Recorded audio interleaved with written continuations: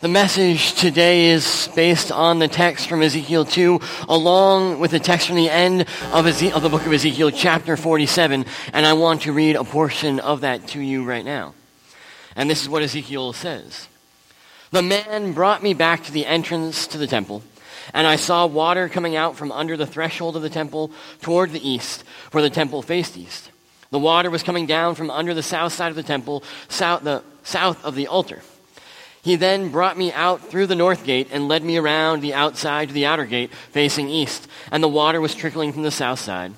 As the man went eastward to the measuring line in his hand, he measured off 1,000 cubits and then led me to the water that was ankle deep. He measured off another 1,000 and led me through water that was knee deep. He measured off another 1,000 and the water was up to the waist.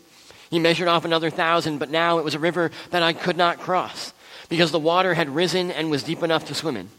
A river that no one could cross. And he asked me, Son of man, do you see this? Then he led me back to the bank of the river. And when I arrived there, I saw a great number of trees on each side of the river. And he said to me, this water flows toward the eastern region and goes down into the Arabah, where it enters the Dead Sea. When it empties into the sea, the salty water there becomes fresh. Swarms of living creatures will live wherever the river flows. There will be large numbers of fish because this water flows there and makes the salt water fresh. So where the river flows, everything will live. Fruit trees of all kinds will grow on both banks of the river. Their leaves will not wither, nor will their fruit fail. Every month they will bear fruit, because the water from the sanctuary flows to them. This is the word of the Lord.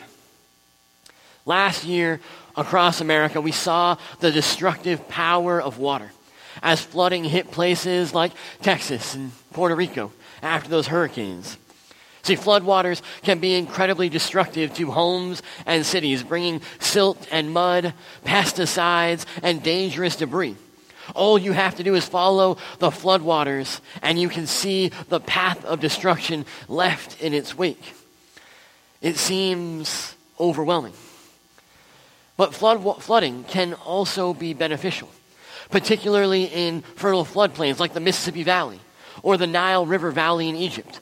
There, flooding is incredibly beneficial and supports agriculture as it has for millennia, bringing millions of tons of nutrient-rich silt deposits each and every year, allowing the farmers to grow on their fertile lands.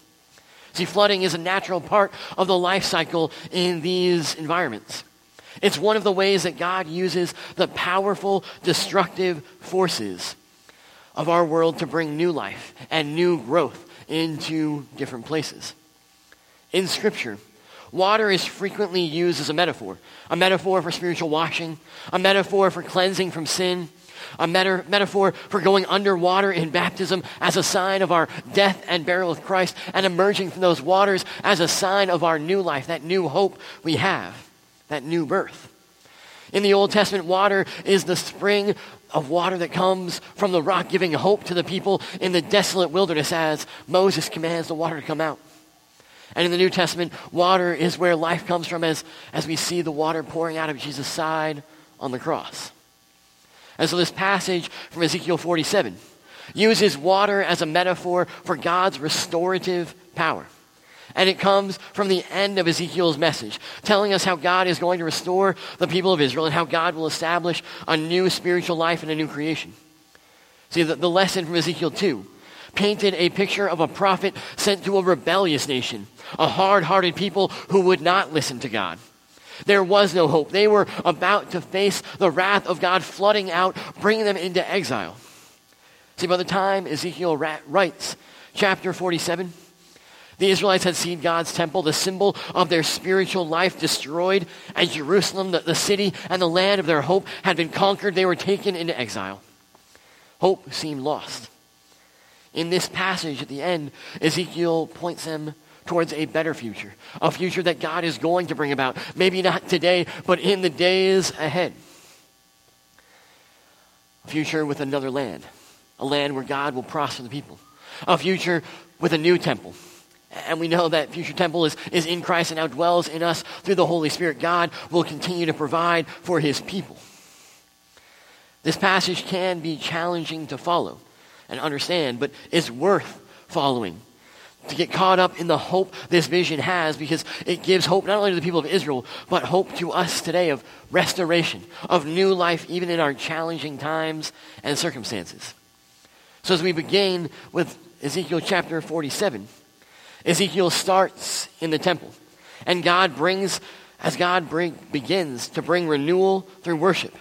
See, worship is where God engages with his people, Israel, face to face, and it's where he continues to engage with us face to face in word and in the sacraments, in the places where God continues to pour out his life into us.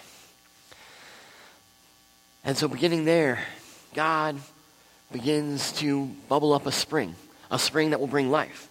And first, this spring flows out of the temple, through the doors, down its steps, past the south side of the altar where sacrifices are made, and then the stream turns left and flows out of the south gate.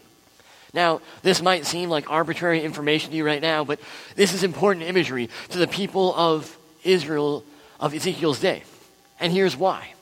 Pilgrims, when they came to worship God at the big feast, always entered the temple courts through the north gate and left through the south. That means that the river of renewal flows in the direction of people leaving worship, people heading back out after receiving God's grace. Because you see, God's grace and mercy is received here in worship, gathered as God's people. But after it bubbles up in worship, where does it go? It always goes out into the world through us. We take God's grace, God's mercy, God's hope, and bring it to a hopeless generation.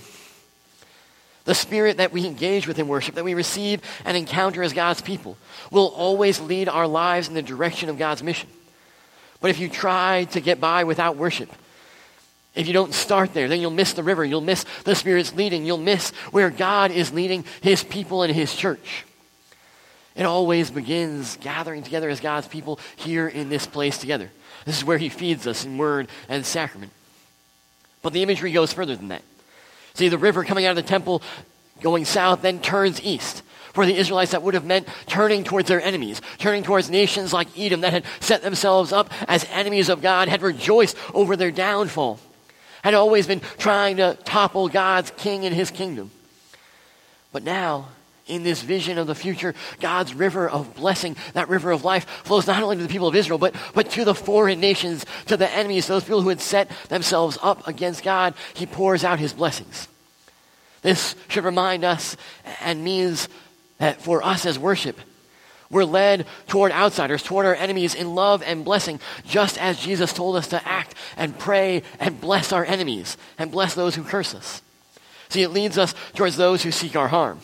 Worship leads us in prayer and action to love the difficult neighbor, the difficult coworker, the challenging family member.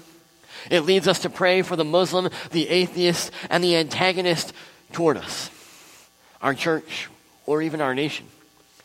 But then it continues. In verse 3-7, the river flows, getting deeper and deeper, and the further you go, the more it seems to want to pick you up and carry you along, leading you not necessarily in the direction that you would choose, but in the way that God is taking you, because he does indeed have a plan, and he is leading us.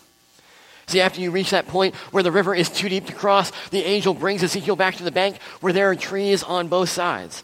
And these trees produce a crop every month because they're fed from the temple, from that river, that blessing and mercy of God. This imagery should draw us back to the Garden of Eden, where there were the trees on both sides of the river, where God blessed his people and provided all they needed. But it also points us forward to the picture of the new creation in Revelation 21, where God is providing for his people for the river of life that anyone can drink from free of charge. And we receive that rest and that provision that God promises to give us. See, these trees, this life flourishes only when they're connected to the fully flowing river of God. God's provision, God's healing and for growth come when our feet are off the ground in faith. But that can be a little disconcerting. See, when we let go of trying to control the direction we're going, that's when God blesses us most. Amazing things happen as we surrender to the direction of the river. That is, to God's movement and his continuous provision in our lives and in our congregations. But as the river continues, it flows from there into the Dead Sea, a visible sign of God's judgment, because that was where Sodom and Gomorrah were covered in the salty ash of God's judgment. So in the place where nothing lives, where where death reigns, the river begins to bring life and healing, just as Christ brings life and healing into the dead places of our lives and our communities. From there, the river goes down into the Araba, which in Hebrew means the Great Depression. It's the lowest place on the surface of the earth. And it is a place where nothing lives and death reigns, and the life of God's Spirit encountered in worship goes down to the lowest places, the deadliest places, and it brings life. But what does this mean for us as Christians? It means that following God takes us to the places of death, of despair, and of hopelessness. Is it any wonder then that many of us will get out of the river before it gets too deep and too fast for us to control our path, because we don't like those places? But where the river of God goes and where it flows, it turns places of desolation and death into a beautiful garden flourishing with life. Where darkness had reigned and death had reigned, God brings light and life, and they take over. What seemed hopeless and dead is where God begins his rule and his reign and brings new life, just as he did with Christ on the cross. Now, sometimes for us, it can feel like we're being overwhelmed by the waters of life. We find ourselves in the river of God, and instead of being refreshed and renewed like it promises, we find ourselves feeling more like the people of Noah's day, drowning in God's judgment, overwhelmed. Or we feel like the people of Israel in exile, hopelessly distant from God, with our place of worship, with our place of hope torn apart. But that's because we want control. We want to have everything go our way, according to our plan, and when it doesn't, we feel weak. But as Paul says, it is in our weakness where God most clearly displays his glory and his strength. It is in worship as we gather together like today as God's people, where we encounter God and see his power and life-giving strength and mercy fill us back up again as you gather as the body of Christ. It's here that we receive the life-giving water from Jesus that empowers us in the trials and leads us out towards others. That we receive in word, that we receive in the waters of baptism, in the bread and wine of Holy Communion. God continues to fill us up.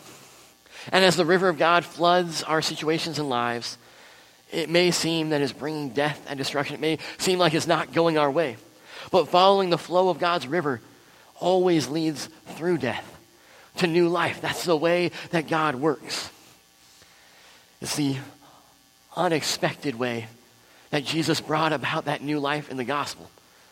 The counterintuitive change as God overthrows the powers and the forces of darkness. See, in Jesus, God restores what was lost and seemed hopeless. Our lives, our communities, our future.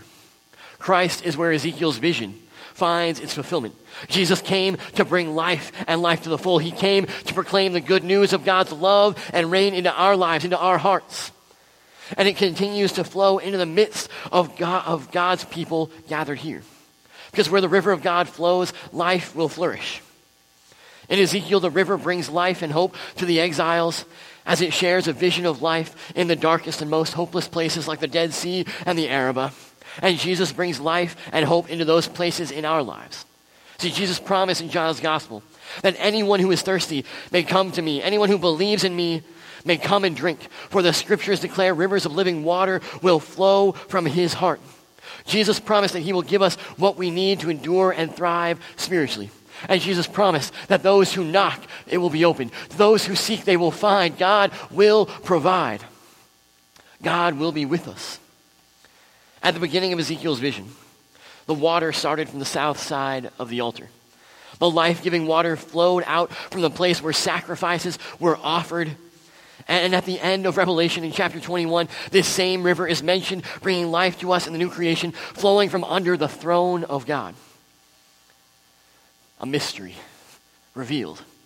On the cross, at the place of Jesus' death, a sacrifice offered for us is also the exaltation, the crowning of our King.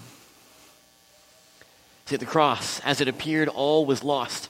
The Savior, our King, hung lifeless, but pierced with a spear and with the nails. The life-giving water flowed from his side, flooding our lives with new life. His blood shed to renew and restore each and every one of us. Jesus poured out his very blood, the water of life, so that we might have new life. When we feel overwhelmed by the floods of life, we need to remember that we're never without hope. Because God has brought us new life today through Jesus, and he will bring us everlasting life on the last day for those who believe in him, who cling to those promises, who drink from the waters of life. If we follow the flow, sometimes it may not seem like it, but our cups will indeed continuously overflow with God's blessings and mercy, because they never cease, and he always pours them out on us. See, our God is not in the business of bringing death or despair, but even through these things as awful as death and despair, our God brings new life through Christ. All we have to do is follow him in faith. Because when you stand in Christ, refreshed by the river, then you're connected to the source of love, of hope, and life that does not fail you. It always restores you. It always renews you. It always provides you exactly what you need. Amen.